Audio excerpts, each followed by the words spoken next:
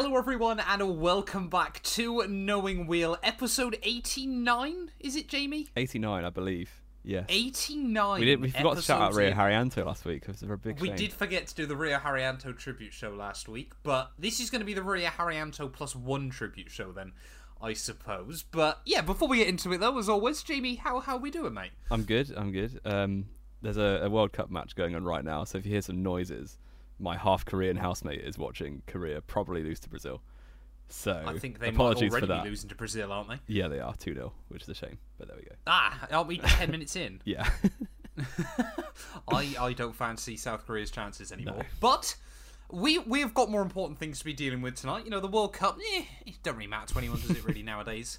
We're back this time round, of course. If you missed out last week's show, we went through and, of course, reacted to our predictions and where the real-life F1 2022 season finished. I would highly recommend going back and checking that out. But today, we are returning with the most anticipated video of 2022. It's time for another tier list. This time round, we're going to be ranking all of the 2022 drivers. Now, sadly, we couldn't find a tier list that had Hulkenberg and De Vries in it that also isn't filled with random other clutter. So, I mean, looking at this, we've got Kimi Räikkönen, we've got Robert Kubica, Pietro Fittipaldi. I think the funniest one is Roy Nissany and Nikita Mazepin. Yeah. But we're just going to be going through the drivers that actually raced in 2022. Now, are we going to do this in reverse championship order, Jamie? Yeah, let's do it. Do you know Let's the do it in reverse reverse championship order? Roughly. Okay. But before we get into that, of course, as always, links down below in the description as well. Of course, Spotify, Manscaped, F1 merch, Bybit. It'll all be linked down below as well if you want to go check stuff out. And yeah, definitely would be greatly appreciated if you give us a follow over on the Spotify. 38% of you that listen to these on Spotify are following. So what are the other 62% of you doing? Get following now. Let's jump into this though. Last, of course, in the real life 2022 season, Jamie, and probably the worst driver of the year.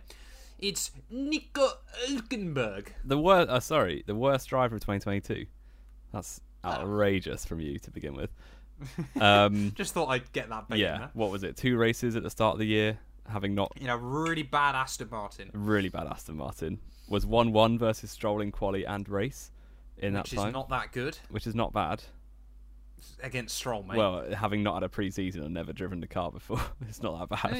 Yeah, I suppose. I mean, it was nothing special. He did basically finish last of the drivers who finished in both races. Well, he got taken out in Saudi, didn't he? No. Oh, did he? Did he? I No. don't think so. Was it Stroll that got Stroll taken took out out Saudi, Albon right at the end for no reason. Yes, sorry, I do remember. So it would have been 2-0 to Stroll. Yeah, in the race, yeah. But having not had any pre-season or winter training, that's not that bad.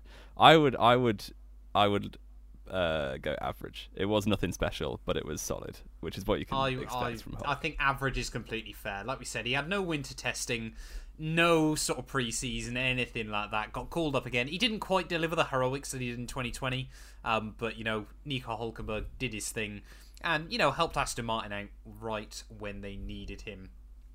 On to position 21 then, Jamie. It's our other reserve driver who actually got the call up in 2022. It's Nick De Vries. Indeed, and yeah, it kind of all came together for him, didn't it? The one race, it couldn't have gone much better. He was nowhere near getting a 2023 full-time drive, and then one bit of luck with Albon unfortunately having, was it tonsillitis or some other illness? Appendicitis, yeah. It all fell together to have appendicitis at Williams' best track of the year. And De Vries, to be fair to him, did a very good job. Obviously, the bar of Latifi is fairly low to beat. Pretty much on the floor, isn't it? But he did well, and he's earned himself a 2023 drive, as has Hulkenberg, actually, which is quite curious. But yeah, I think probably average as well. Obviously only one race. It's quite hard to judge. Maybe good. Maybe good's fair. I was going to argue there for good, to be honest with you. Now, don't get me wrong. I mean, we've discussed this before, haven't we? It was really the perfect storm for Nick De Vries. He came in at a track that Williams were going to be fairly competitive at. He did quite well in qualifying, of course, to get into... I think he made Q3, didn't he? Or he started inside the top 10 because a lot of other people had grid penalties. And, of course, that Williams, as we've seen a few times this year, especially around the high-speed circuits, just can sit in front of other cars and they can't really do anything about it. They can't overtake. If he got jumped, then he was out of it. Yeah. But 2 points on his F1 debut in a Williams in this day and age, that is good in my eyes. Yeah. I think good is a fair rating there. P20 then, Jamie, and last of our full-time runners. It's the GOAT himself. He's not returning for 2023. It's poor old Nicholas Latifi. Yes. There's one category that stands out for me in this case, and that is different gravy. No, it's not. It's trash. He had his time. He did it okay in his 3 years in F1. Helped Verstappen to a world championship, and then peaked out, and now he's gone. Pretty much. You've summed it up pretty well there, to be honest. I mean, again, it kind of felt like, we spoke about Latifi towards the end of last year, didn't we? And it felt like he was starting to make a bit of progress, of course, in those last few weekends. Part of that was probably due to George Russell basically checking out of Williams and not worrying anymore. But Latifi had a couple of promising races in 2021, and really with the exception of Suzuka this year, and Britain qualifying, it just never really materialised for him, and even Suzuka was pretty much luck-based anyway. Was further off Alex Albon this year in terms of qualifying average than he was off of George Russell last year as well. Just never really adapted to the car or pushed on, did he? And to be honest, he was probably quite lucky that he came into Formula 1 when he did, with COVID and Williams struggling, because there's no way a driver, let's be fair, his lack of talent should be in F1 for 3 years. Yeah, I think, basically, you've summed it up pretty well. Thank you very much. P19 then, Jamie, overall. It's young Alex Albon, and what a feel-good story. Sorry, that sounds like a Brazilian goal. Oh, Brazil scored again, have they? Alex Albon, though. What a turnaround it's been from him after his forced sabbatical. Yeah, and it's actually fairly common among the drivers now for... some weird reason. A lot of them have had a year out at some point in their career. Or maybe not a lot, but a few. Certainly more than you would expect. And most of them come back and they haven't really lost anything, which is quite impressive. And it was kind of exactly what he needed. Obviously quite a friendly, low-pressure environment almost. And he's basically thrived. Like, dragging out Williams to places it definitely shouldn't have been. And, I think the impressive thing wasn't just the points, but it was also almost guaranteed he would be the driver to pick up the P12s, the P13s, which is 6 or 7 places above where Williams should be, and just pick it. And unfortunately there's no points for them, obviously, and you don't get much recognition, but he was always there. He didn't really throw it in the wall very often. He never got involved in that many scraps, and he was just very, very solid throughout the whole season. I would argue for great, maybe for Albon. It might be a bit excessive, but it's at least good. I would definitely say that.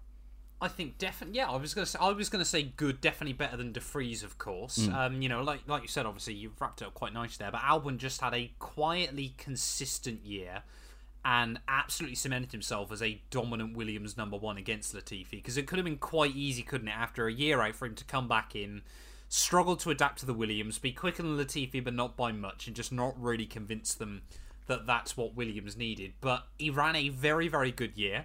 Like we said, quietly picked up a lot of decent results for the team. Of course, there were some weekends where Williams were just nowhere. And of course, he could only just finish ahead of Latifi. But there were a lot of weekends where, if they were close to the few teams in front of them, we could get in the mix there. How many races were there this year? 23? 21. 21, okay. 22? 22. Well, Albon obviously missed one in Italy. But he got 13 P13s or above. Yeah. Which is like pretty incredible. That's mega. A car in a Williams car that was last. I think you've convinced me, Jamie. We're putting him in great season. Alex Albon, after being a bit worried that he'd come back and still be a bit mediocre, he kind of had a bit of a year, didn't he? Like he had in the half season he was at Toro Rosso. Yeah. Where he just picks up good results. He clearly is a very, very good midfield driver. Yeah, I don't think he's obviously had his shot almost at the top team. I don't think it will certainly be a long time before he gets another one of those. But he's certainly a driver similar to the likes of, Ocon or Gasly or those sort of midfield level drivers who are perfectly good, and he had a very great season. So I think it's very difficult as well, of course, because that Red Bull team, especially with Gasly and Albon there, it's kind of that weird thing, of course, of on paper they had a front running car, but my God, it must have been an absolute hog to try and drive for him. Yeah. Like, it was never really a fair shot at the front, was it? Not really. I mean, I'd like to see him get another go in a few years, maybe, but I don't really see it personally. Unfortunately, you just don't want to see him at Red Bull for it, do you? I think this is the problem, isn't it? Because Red Bull are such a team just geared to Verstappen. I mean, we've said it before, haven't we? Red Bull are probably looking for Lando Norris as their second. It just makes sense. But you're just not really going to get a chance. You're not going to get a fair chance up against Max, are you? Anyway, irrespective of how good Max is. It's a team completely set up for Max and around Max, so of course they're going to give him a car that suits him. It's just a shame for pretty much every other driver in the world that his driving style is bizarre. But it is what it is. Talk me through our next driver then, Jamie, who, if I'm not mistaken, is Zhou Guanyu. Indeed it is. And he is obviously Rookie of the Year, which is nice. Won that award at Autosport over the weekend, which is cool. I think on paper, if you just look at the points, it looks quite bad compared to Bottas, but we've gone over it many times. The car was rapid at the start of the year, and then as soon as Zhou was on par with Bottas, the car was no longer capable of scoring points on a regular basis. I think on par is strong. Maybe not on par, but close to Bottas. He was getting closer, definitely.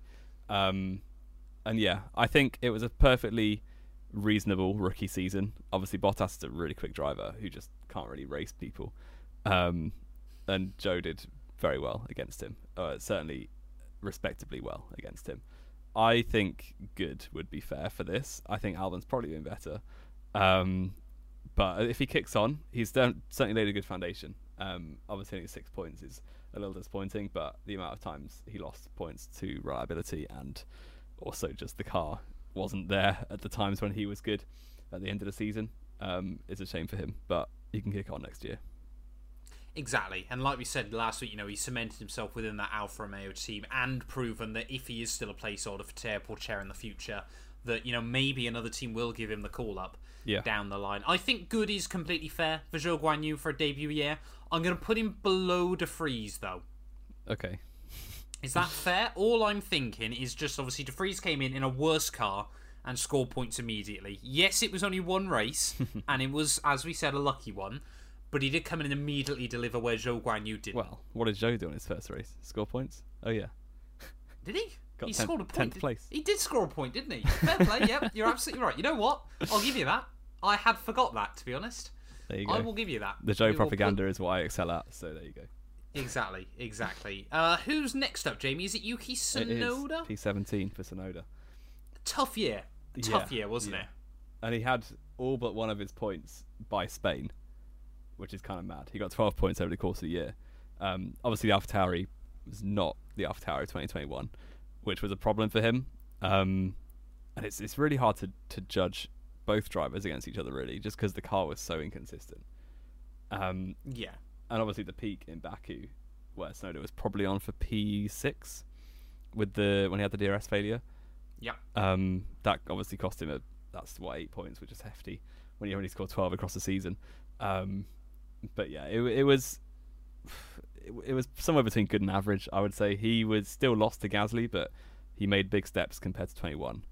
But I think he's going to be under the knife again in 2022. Or that's an operation, isn't it? Under the hammer. I don't know the saying. Under the microscope. Under something. Under Helmut Marko's microscope, that's for sure. In 2023. I think this was the thing, wasn't it, for Yuki? Because let's be fair, he didn't have a particularly great 2021. He has certainly pushed forward in 2022, but if he doesn't, at the very least, match De Vries next year, I think that might be him on the way out of the AlphaTauri. On paper, he should be the team leader, just based on experience in F1. But obviously, De Vries has had way more years of experience racing. But yeah, it'd be interesting to see. It will be very, very interesting to see how that team dynamic plays up next year. And AlphaTauri 2023, of course, have got by far and away the shortest lineup in F1. But yeah, I think a good average. I think top of average. He was all right. Better than Hülkenberg still.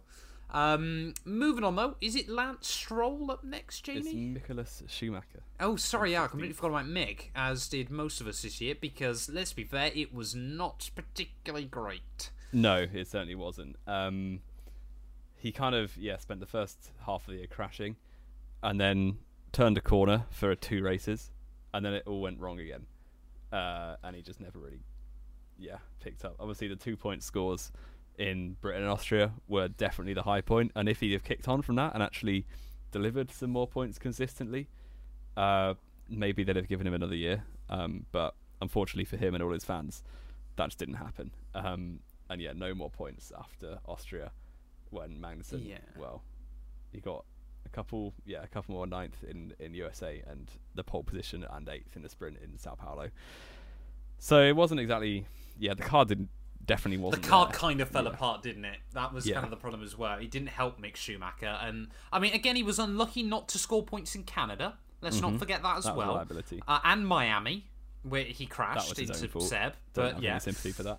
No, nor do I. But it was, it's been a tough year for Mick, hasn't it? Really, I think this is the problem, isn't it? We kind of, it's kind of helped us realise as well just how beyond awful Mazepin was last year. Yeah. The fact that Mick wiped the floor with him, and Mick's, I think we've kind of agreed, haven't we, in the past, that Mick was pretty much the second worst driver in 2022. He was only really better than Latifi, to be honest. And I know a lot of people don't like hearing it, but there is a reason he's better than anyone else. Yeah, exactly. It's not nice. It's a cutthroat world, Formula One, and unfortunately, Mick Schumacher.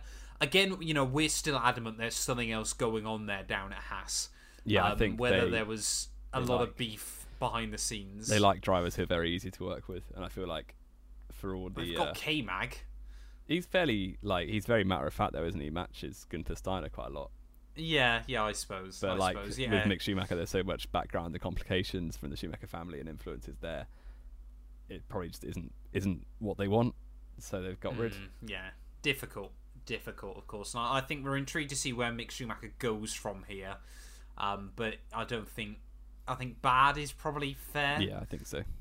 Like we said, only really better than Latifi this year. Not a season to remember for young Mick. But perhaps again, like we've said with a lot of other drivers already, pretty much every other driver on this board, with the exception of Zhou Guanyu and Latifi and Tsunoda, so half of them, they might take a year out and then come back. Yeah, true. And yeah, Schumacher, obviously he's got ambitions to stay in Formula One. He's probably, if he got another shot, I don't think I'd be that annoyed.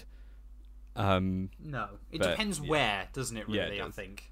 But, we'll wait and see as to what happens to young Mick in the future then. Now is it Lance Stroll, Jamie? I keep staring at his big grin.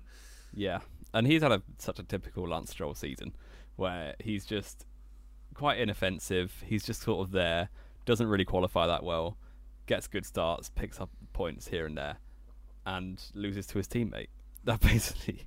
The Lance Stroll system. It's not failed him so far with Daddy's cash, has it? And he's, to be fair to him, he's obviously a much better driver now than he was when he came into F1 super raw at 18, which is 6 years ago now? 2017 he came into F1, which is mad to think about. Yeah, so he's clearly an adequate driver, but I don't think he's ever going to go much more than that, unfortunately. I mean, let's be fair. There's one word to describe Lance Stroll, isn't there, in Formula 1, and that is bang average. Yeah, bang average. Yeah. And I think he shows flashes of speed, but it's never really going to amount to anything. No, he's never quite going to have the consistency to hook up a full season or anything like that. Even if Aston Martin do give him a car that can deliver next year, Fernando Alonso is absolutely going to destroy him. He's licking his lips. Yeah, exactly. I mean, I wonder how many letters he's going to be sending to his dad about Alonso was mean to me again. Get rid of Alonso. Did this. Alonso did that. Daddy, it's not fair. I reckon Lance Stroll is the kind of guy that still calls his dad Daddy. I don't want to think about that, to be just like honest. Rich, like Daddy, it's not fair. That sort of thing. You get what I mean? Do you get the vibe? Less about your life, Matt. Let's move on to what? What? Let's move on to P14, which was Pierre Gasly. Pierre Gasly.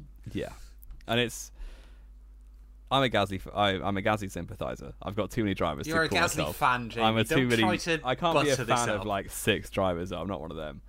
You are though. You are. That is just you in a nutshell. Yeah, I think it was a poor season from him compared to 2021, but the car didn't help. But it was a car kind of exposed that, didn't it? Completely, and he was consistently okay, but the car was just never really there for those results that he was pumping in 2021. Which was a shame, but he still pocketed Tsunoda quite comfortably It was a bit closer than the year before, but still. Yeah, it was shaky early on, wasn't it, if I remember correctly? But first 5 races or so, but after that it was mostly fine. Gasly kind of got back up to speed and just kind of kicked on from there in a way that Yuki just didn't quite seem to. And I think, obviously, the 5th in Baku was easily the highlight of the season. Yeah. But yeah, it was good, I think. It was not anything super special. But yeah, I think it was definitely a good season for Gasly. And he's obviously got a big move to a manufacturer, which hopefully he can kick on. And that'll be a very curious lineup next season of who's going to come out on top. I think that's a really hard one to call. Well, Ocon's better than Alonso, so he's going to wipe the floor with Pierre. Okay, then. Russell's clear at Hamilton, then get him 8 titles. Exactly. He'll get 8 titles, don't you worry about that, my friend.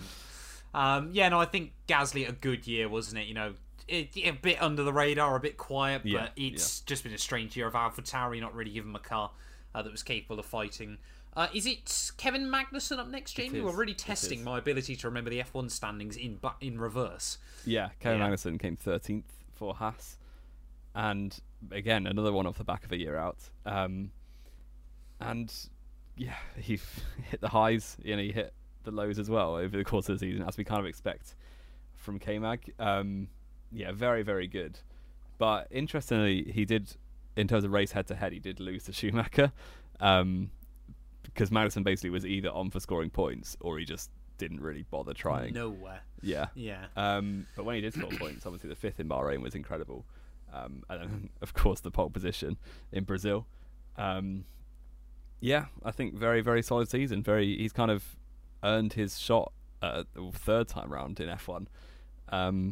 Very well indeed. He beat Schumacher fairly comfortably. Obviously, a lot more points. 25-12 against Schumacher. And just that pole position just crowned the whole season. His successful return. And he's kind of everything that Haas would have expected, I think. Yeah. Exactly. Well, I expect it because he's been there before, so they already know what they're dealing with. They quite well knew. Yeah, and I mean, it's kind of funny, isn't it, when you still think back to the start of the year, the fact they used all of Mazepin's money, and then they probably wouldn't have scored points this year with either car if it wasn't for Kevin, because of course he's probably been able to help steer the setup in the right direction in a way that Mick Schumacher still probably wouldn't know. So to be honest, there's a very real possibility that had Kevin not come back, Haas could have been last again in 2022, and that might just well have been them down and out of Formula 1. I think a good year, though, for Kevin Magnussen. It's quite sort of, nice to remember, like, the Bahrains and the Brazil pole and this, that, and the other. Haas always come out of the gate strong at the start of the year. We don't know why. It just seems to happen. Austria as well is always a really strong track for them. Again, we don't really know why. It just seems to happen.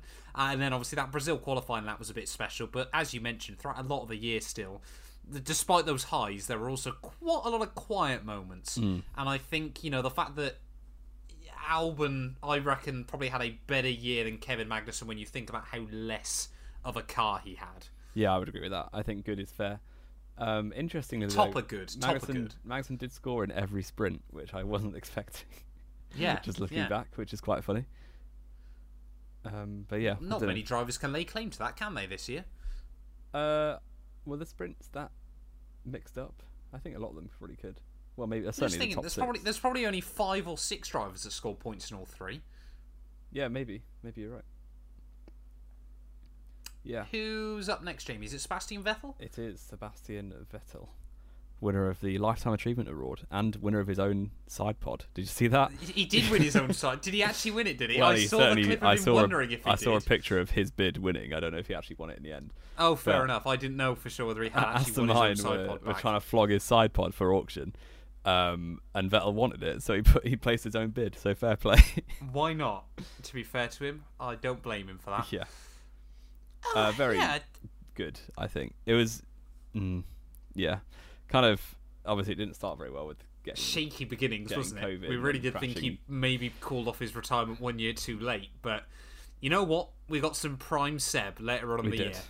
Yeah, that Suzuka lap. The lap in Abu Dhabi in qualifying as well.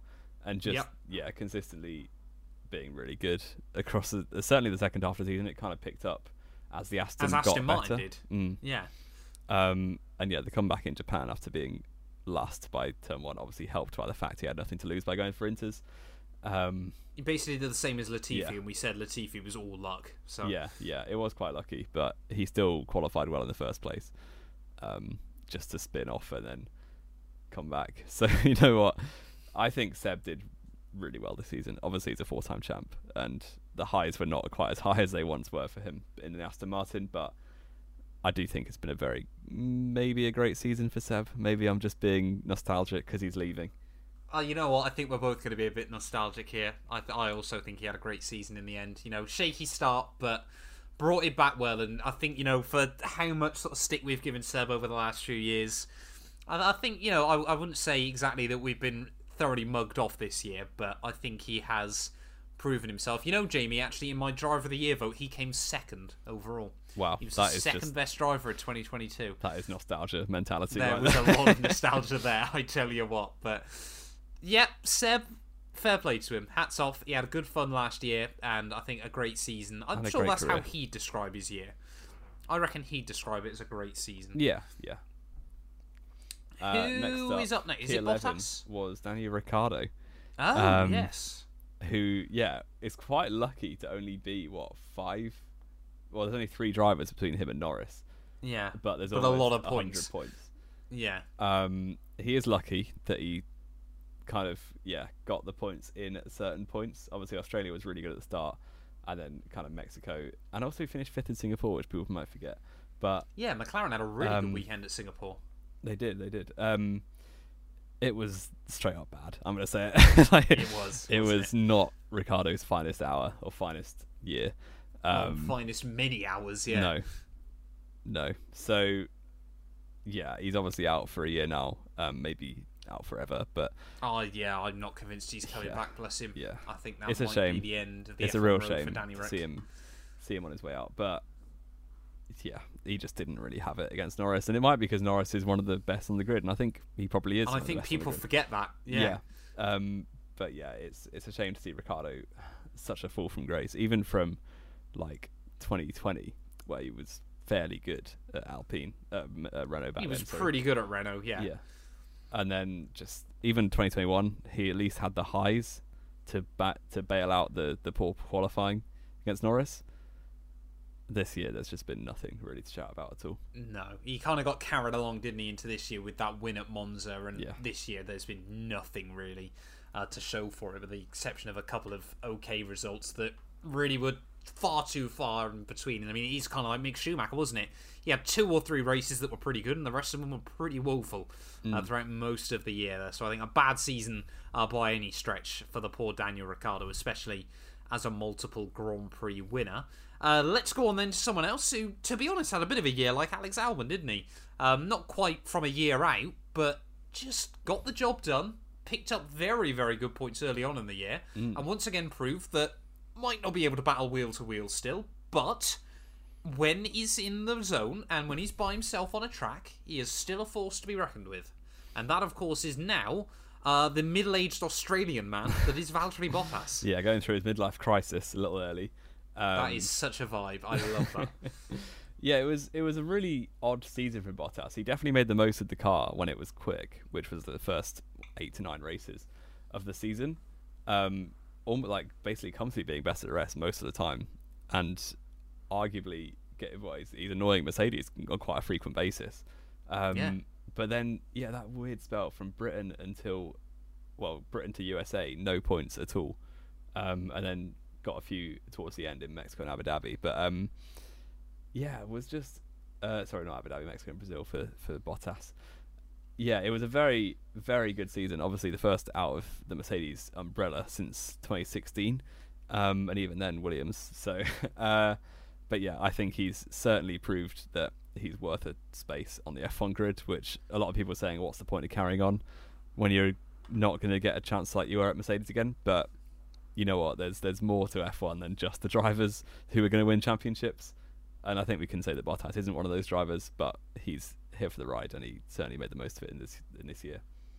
Yeah, exactly. I think it was certainly going to be an interesting year for Bottas, wasn't it? Like we said with Albon, he did need to push on quite well with Alfa Romeo. Obviously, frustrating time still. That really unforced error at Kota that potentially cost him a couple of points that weekend. But, he was comfortably quicker than Zhou throughout quite a lot of the year still. You said Zhou was on pace with him a lot. There were still a few weekends sort of dotted around, like Mexico, for example, where Bottas was just leaps and bounds ahead of Zhou still. And then, of course, just went backwards during Grand Prix, unable to battle other cars. He just desperately needs to learn how to race wheel to wheel. Yeah. And he could be, again, a very, very good driver. But I think bottom of great season. Yeah, I think a tier above Zhou is definitely fair, considering the points gap and qualifying gap. Yeah. Fair play, Valtteri. Good season. Good man. Great season. Are we on to the Alpines We next? are. Fernando Alonso. Yeah. Let's get him into trash. Oh, there we go. Have him every week. Get your comments in. Alonso was quality this season. And I don't want to hear otherwise. I'm maybe not different gravy, but he has to be in great, at least for me. He was generally quicker than Ocon in qualifying and definitely would have outscored him. Not by much, though. Had the car worked. Just being super smooth all season. And the car just let him down so frequently. And here comes Matt to say that he's trash. No, I think, Alonso again did have a very, very good year. 6 mechanical failures, if I remember correctly. A lot of points lost because of that. He probably would have been world champion in his eyes had he not had those mechanical failures. But I think, a great season from Fernando Alonso is certainly fair. To be honest, what I was actually thinking about is where do we rank Ocon in comparison to that? Because Ocon wasn't actually that far away from him throughout a lot of the year. And let's not forget that there were quite a few weekends as well where Ocon was the number one within that team. I think Alonso was more often than not ahead. More often, Alonso was the number one. Yeah, don't get me wrong. It wasn't like a trouncing at all. Ocon was very, exactly. very respectable. It's not like what's going to happen at Aston Martin next year. No. And Ocon is certainly very capable of claiming a very good season because it was. But I do think that Alonso has to go in great. And I think Ocon at least is in good. I would maybe bottom of great as well because Alpine this season were very un-Alpine in the way that they actually were a capable team. Other than reliability, which I guess is quite important. I think it would be unfair to put Ocon in a different tier to Alonso when he outscored him. Yeah, even if it was 11 points and Alonso lost at least about 40. But Ocon lost some as well. Ocon did lose some as well. He just doesn't make as big a song and dance about it. I think that's the thing. And I mean, it was quite funny, wasn't it, reading those comments from Ocon a couple of weeks ago after the season finished. Yeah. Talking about the fact he had to do all the work behind the scenes, which, honestly, maybe it's because I'm not Alonso's biggest fan. Does not surprise me for 1 second either. Well, you know that Hamilton only started using the simulator because Max was so good in 2021. Before 2021, Hamilton never used simulators. Hamilton just didn't... Yeah, but Hamilton was still winning world championships. Yeah, he didn't need to. All over the time. Yeah, but no, there's a difference between using the simulator and not doing any PR work for the team. Oh, well. Alonso's just all the drivers hate doing the PR work. Only some of them... I mean, Hamilton stopped doing track walks for years, and the fact he can still come in, show up to a circuit on Thursday night or Friday morning, and still just run rings around everyone goes to show just how good the GOAT is. Before 2021, maybe, yeah. Still now, my friend. Lando Norris. What do we say about Lando Norris apart from he's different gravy and still slept on by a lot of people? He is massive. That McLaren should not have been that far ahead of those two Alpines, nor should he have been battling them as often as he did. No, not at all. And he the car was certainly not the 4th fastest this year. No. And nor did it finish 4th. Yeah, true. But he did effectively he only lost to the top 3 teams in the championship. Yeah, he did absolutely everything he could. Comfortably clear of Ocon and Alonso. So he has to go a different grade. For me, he was probably the second most impressive driver this season. I would completely agree with you. I think that is completely fair. Roy Nissany was definitely our driver of the year. And we might be British, but I don't really care.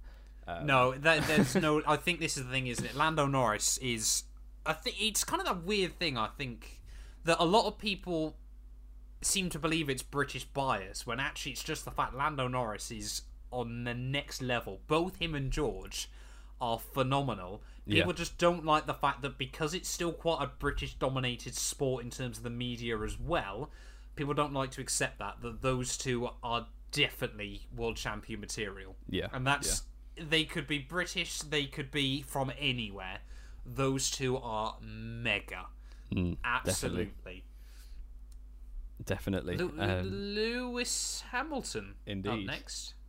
And yeah, really curious one. And I know Matt's going to bang the drum about he was testing the car, so it doesn't count the first 8 races. Damn right I am. But Hamilton was at least it was still a very great season, certainly from the point of Canada onwards. After Baku, Canada onwards was top from him, and he is quite unlucky to have finished 6th in the end. He probably should have got 4th at the least. If Mercedes, even if they just had the car they had throughout the rest of the year, if they just had the data from the start of the season, I will genuinely say I reckon he could have been right in that fight with Perez and Leclerc, if not maybe finished runner-up this year. That's 68 points. I'm not sure he lost that many points. George Russell was right there still, and you think how much better Lewis was throughout most of the year than George. Yeah, that's all I'm going to. I'm not going to say it was a guarantee, but I think if they had the car they had throughout the year, but with the data they had from Canada onwards, in fact, if I'm not mistaken, Hamilton pretty much matched them from points there on anyway. Maybe even outscored. I think he was Checo still and behind Charles. both, but not by a lot, if I remember correctly. Because he obviously had. There were a few weekends where Hamilton did drop absolute nothing races. Such as. Sadly, I watched one of them, Imola. Yeah, Imola, and also. Saudi, Belgium, and Saudi, and Belgium. Alonso took him out. Did he? Yeah, I'm joking. Did he? No, Hamilton. Yeah, I can back my man, but he did also ruin himself at Belgium. Yeah. It was still a great season, but it certainly wasn't his finest by any means. This is the thing, isn't it, with Hamilton? Like, we can say all this, and by Hamilton standards, this was trash. It was his worst season of all time. First ever year in Formula One. But still, when the fact we're comparing the drivers compared to each other goes to show, that Hamilton has still absolutely got it, hasn't he? And I think great season certainly is there. I would argue below Alonso, but really? That's just me. Oh. Do it. I don't... Just to appease the comment section. I don't... I think they're on par. I'm going to say they're on par. Much like 2007. Well, Hamilton beat Alonso in 2007, just like he did this year, but I'm going to keep swapping them over. Every for the rest of the video. Yeah, exactly. No, it wasn't George Russell. Sorry, next was it? It was Sainz. Carlos Sainz in P5. Yeah. After the highs of 2021. Yeah, I was going to say, sorry, I think it's been a difficult season for Sainz. It's interesting because, he has obviously ticked off a few important things in terms of the first win, first poles. But it's kind of become obvious that he's not the driver that we thought he might have been after 2021. And the driver we'd hoped he would have been. Yeah, and he's definitely Ferrari's number 2. And I think he knows that, and he's kind of trying to get on top of it as soon as possible, obviously. But I don't think he will, to be honest. And Charles Leclerc has a lot more power in that team than I think a lot of people realise right now.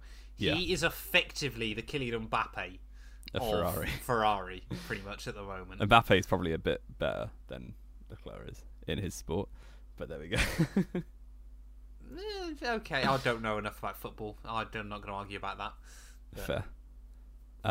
But I think Sainz, he probably should have at least been 4th in the championship, given how much better the Ferrari was than the Mercedes for most of the season. Not helped, of course, by the fact we give Charles Leclerc a lot of sort of leeway because he's racing for Ferrari. I think it's only fair that we give Sainz the same respect as well. A few unforced errors here and there, a couple of unlucky moments as well, but the fact he was going to finish 6th this year in a Ferrari that should have been battling for the World Championship. Red Bull had a quicker car throughout a lot of the year, but it should have been a bit closer, shouldn't it? Yeah, definitely. Do we put them at the bottom of great or the top of good? Wow, fair. I was going to go lower than that. Really? I was going to go top of average. Oh, I think that's a bit unfair. I wouldn't say he had a worse season than Zhou Guanyu or Nick de Vries. True. I would argue Magnussen was more impressive than Sainz though this season. You know what? I completely agree with you. So maybe middle of good. Let's put him there. Yeah. Behind Kevin Magnussen. That's fair. That is. I think we'll agree there. We've gone from Sainz lovers to Sainz haters in a year. Pretty much. All the comments last year. I remember this video last year. We got so much abuse for saying that Sainz was better than Leclerc. Yeah, I mean, yeah. George Russell, Jamie. Again, we just spoke about him. A weird year again. I feel like we're saying this about a lot of drivers, aren't we? First half of the year, mega. Then he tried to decapitate Zhou Guanyu, and things kind of went a little bit shaky. And then he came back after the summer break and just decided to play bumper cars for a couple of weekends.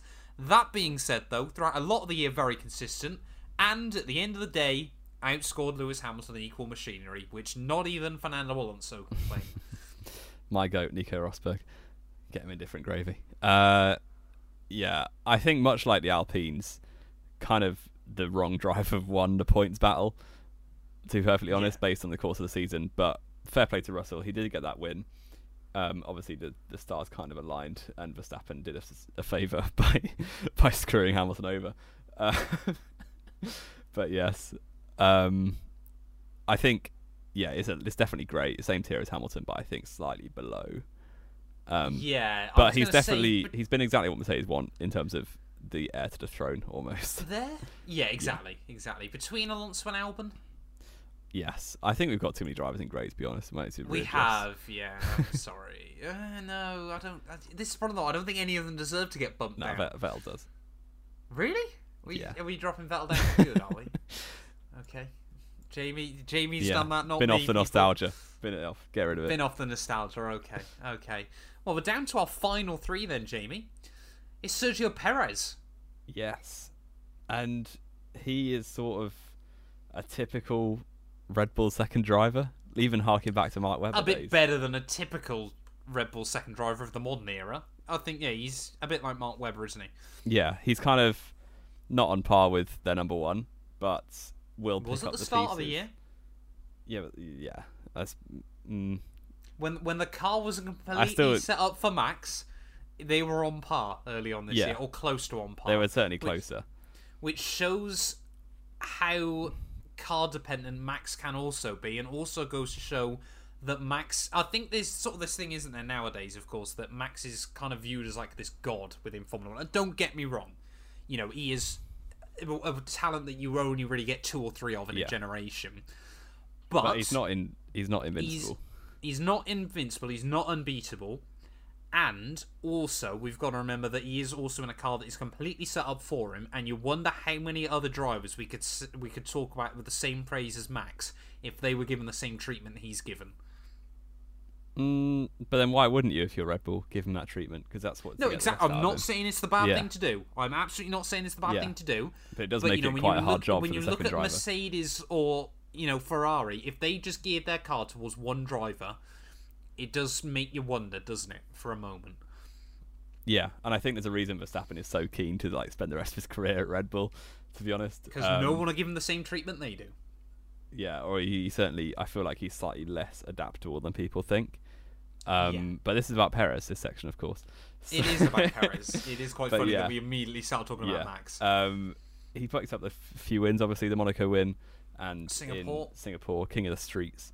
And pole position. Was that this year, the pole in Saudi? Pole position in Saudi, yep. Should have had that race victory as well, had he not been screwed by a safety car. I still think Verstappen and Leclerc would have come back at him later in the race, but he was winning. He was pulling away early on and controlling it, Jamie. It was about 15 laps in, wasn't it? Yeah, but he still was in absolute control of that race up till then. And I think that could have made quite a change to his year overall. Potentially. But ultimately, he did end up the season a long way off Max in qualifying and race trim. Unfortunate to not finish second in the end. But yeah, I think... he had his reasons. Didn't actually make a difference. It didn't make a difference but still. Yeah, I think it was certainly good from Perez. I don't know if it was great, just because the step forward... Are we saying Sergio Perez had a worse year than Esteban Ocon and Valtteri Bottas? Actually, no, I would argue yes, Bottas. He did. Yeah, that's a very fair point. Better than Seb? Yeah.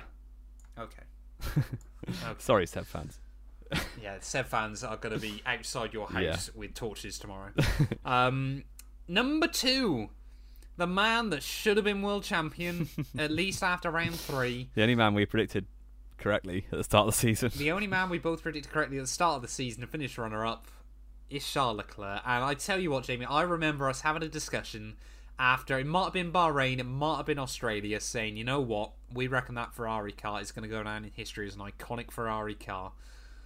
And then it just went absolutely atrociously, didn't it? In proper Ferrari style. It was so... I think I said this similar thing last week, but it was... If you could have predicted a Ferrari season based... So say, you know they have a very fast car. The car is capable of battling for wins on a regular basis. If you could pencil a Ferrari season out in your head pre-season, you could have so easily landed on what actually happened. Pretty much. I don't get how a team can operate this consistently badly. Yeah. With such great it's almost materials. Quite impressive. It is, honestly. Like, again, people talk about how Ferrari are the greatest team in Formula 1. I know I've said this countless times before on the show, but it's actually impressive, with especially before the budget cap, with how much money they've had, that they haven't won pretty much every year ever of Formula 1. If you discount They're one of the least effective teams I think the sport's ever had. If you discount the half a decade where they were invincible, they're barely better than most other teams. The thing is, what people forget is that half a decade when they wasn't even Ferrari. It was just when they weren't full entirely of Italians in the team. This is the thing, isn't it? They've gone back to full Italians. And it's just gone Pete Tong again. And now they've got rid of Bonotto as well. They've got through, I think it's 5 team principals since Mercedes or Red Bull changed theirs once. Yeah, Red Bull have never changed their principle. And Mercedes have once. And one of them was a Ferrari principle beforehand. It just doesn't make sense. Yeah. It just doesn't make sense. I'm sorry. But Leclerc, to be fair to him, in the circumstances, did have... at least a great season. Yeah, it was a great season from Leclerc still. Yeah. The car, obviously the mistakes need to go. Like the France era was huge. I feel like France is remembered quite badly for him. Mm. It's kind of Imola didn't help his cause either. Imola didn't help his cause either. Yeah, I think great season, sorry. I don't think this year we can put him in different gravy. There were just a couple too many errors. I think I would put him above Hamilton though. Because the flash of speed, he's probably the fastest qualifier on the grid. I would argue Charles Leclerc is up there with your Ayrton Senna's in terms of one lap pace. One lap, he just always pulls it out last minute, which is a really incredible skill to have. But unfortunately, he's been done by a case of being a Ferrari driver this year. Exactly, and whether he'll be able to steer that team in a way that Michael Schumacher wanted to, because that's the other thing, isn't it? You know, we've touched upon it a minute ago. Charles Leclerc is probably the only other Ferrari driver we've seen that's got control over that team in a similar way to Schumacher did, which most notably and most reported on, Sebastian Vettel absolutely did not on the other hand. He never got it. Yeah. So it does make you wonder whether we could still see Charles Leclerc as world champion at Ferrari. Bring back Ross Brawn. Is it going to take another 5 years and a lot of near misses? Who knows? Who knows? We'll have to wait and see. A podcast episode 604 when we discuss Charles Leclerc finally as a world champion. But we've only got one man left to talk about then, Jamie. And I mean, it's just an easy one, isn't it? Max Verstappen, driver of the year, wasn't he? Definitely driver of the year. Been unreal for the most part. Of course, season started with 2 DNFs in 3 races, which wasn't great. But really, ever since then, he's kind of been untouchable. Incredible. I think the biggest points deficit ever to come back from as well. Really? Albeit he had 19 races to do so. I don't think anyone's come back from him 46 points 46? Behind. Well, Vettel was 40 behind over the summer break. Vettel was 42 behind, which is the second biggest gap ever in Formula 1. I'd have thought Vettel came back from more in 2010 as well. But No. Vettel was always right there. It's often forgotten about. Hamilton would have done in 2016 had he actually won the championship. Yeah, had he not had been absolutely Patronus. Maybe he should have started well in any race. Maybe. I mean, it is mad, isn't it? Like, I was thinking about this a couple of days ago, in fact, that Rosberg barely won that world title when Hamilton arguably had one of his worst years in Formula 1. Yeah. And he still almost brought it back in the end. But let's not talk about... I mean, it just goes to show how much Hamilton lives rent-free in your head, Jamie. I was thinking about my man Rosberg. And you have to talk about Lewis Hamilton still. Nah, all about bringing up Rosberg, the GOAT. Right, okay. I mean, Max Verstappen, 15 wins. Not many pole positions this year, but we've said it before. Max actually isn't that great a qualifier over one lap. Not. His race pace is certainly the one versus his qualifying pace. Well, we saw that given he had about 16 chances to break the record for youngest pole sitter and didn't back in the day. Yeah, I think it's been his best season yet in Formula 1. Yes. Only arguably, 2 poor races of his own accord. Obviously, the 7th in Silverstone was because he picked up a bit of damage. Yep. Singapore, that mistake against Lando, and then Sao Paulo was in a pretty avoidable crash with Hamilton. It was completely avoidable. Well, if Hamilton hadn't turned in, maybe. You'd argue it was on purpose from Verstappen. I wouldn't go near that subject. Apart from that, though, yeah, pretty much an almost flawless season, wasn't it, from Verstappen? Record-breaking. Record-breaking, exactly. And I think it's fair that, him and Lando Norris, Lando didn't really ever have a car that could show just how good he's been this year. It would have been nice if McLaren, I reckon, honestly, if McLaren had the Alpine car this year, there might have been a few occasions where he could have rustled Mercedes' feathers a bit more as well. Well, Alonso was, he got 2 front row starts, didn't he? A couple of times, top 3 starts, sorry. I would have loved to have seen what Lando could have done in a top car this year. Is there anything else to add, though, Jamie? We've kind of rattled through these quite quickly. I'm just having a bit of a look through the order. I'm fairly happy. I'm fairly happy with that. I don't think there's much else that needs to be changed across the roster. Where would you have put Romain Grosjean, out of interest? Where would I put Romain Who's down Grosjean there? This year? He was down here. No. Nah. It's don't know impossible to IndyCar. say, Jamie. It's impossible to say. Anything else to add, though? Or have we managed to do a tier list that wasn't too controversial? I think we've smashed it, to be honest. I think we have absolutely nailed this. Let us know down in the comments below how badly wrong you think we've got it over the course of this year, because I'm sure there will be a lot of people telling me that Verstappen had a doo-doo year, Lando Norris is bad, and Fernando Alonso is still the greatest to ever do it, despite being 56 years old and getting beaten by the... I've heard Esteban Ocon described before as the rat from Ratatouille, which I think is quite funny. That's quite harsh. Or is it the one from Flushed Away or something? That's very much more reasonable. Off the top of my head. But thank you all so much for listening as always. We will be back next week. We don't actually quite know yet what we're going to do next week, but it's going to be another fun winter-themed podcast. But yeah, like I said, let us know how badly wrong we got this down below, and we will return very, very soon with more Knowing Wheel.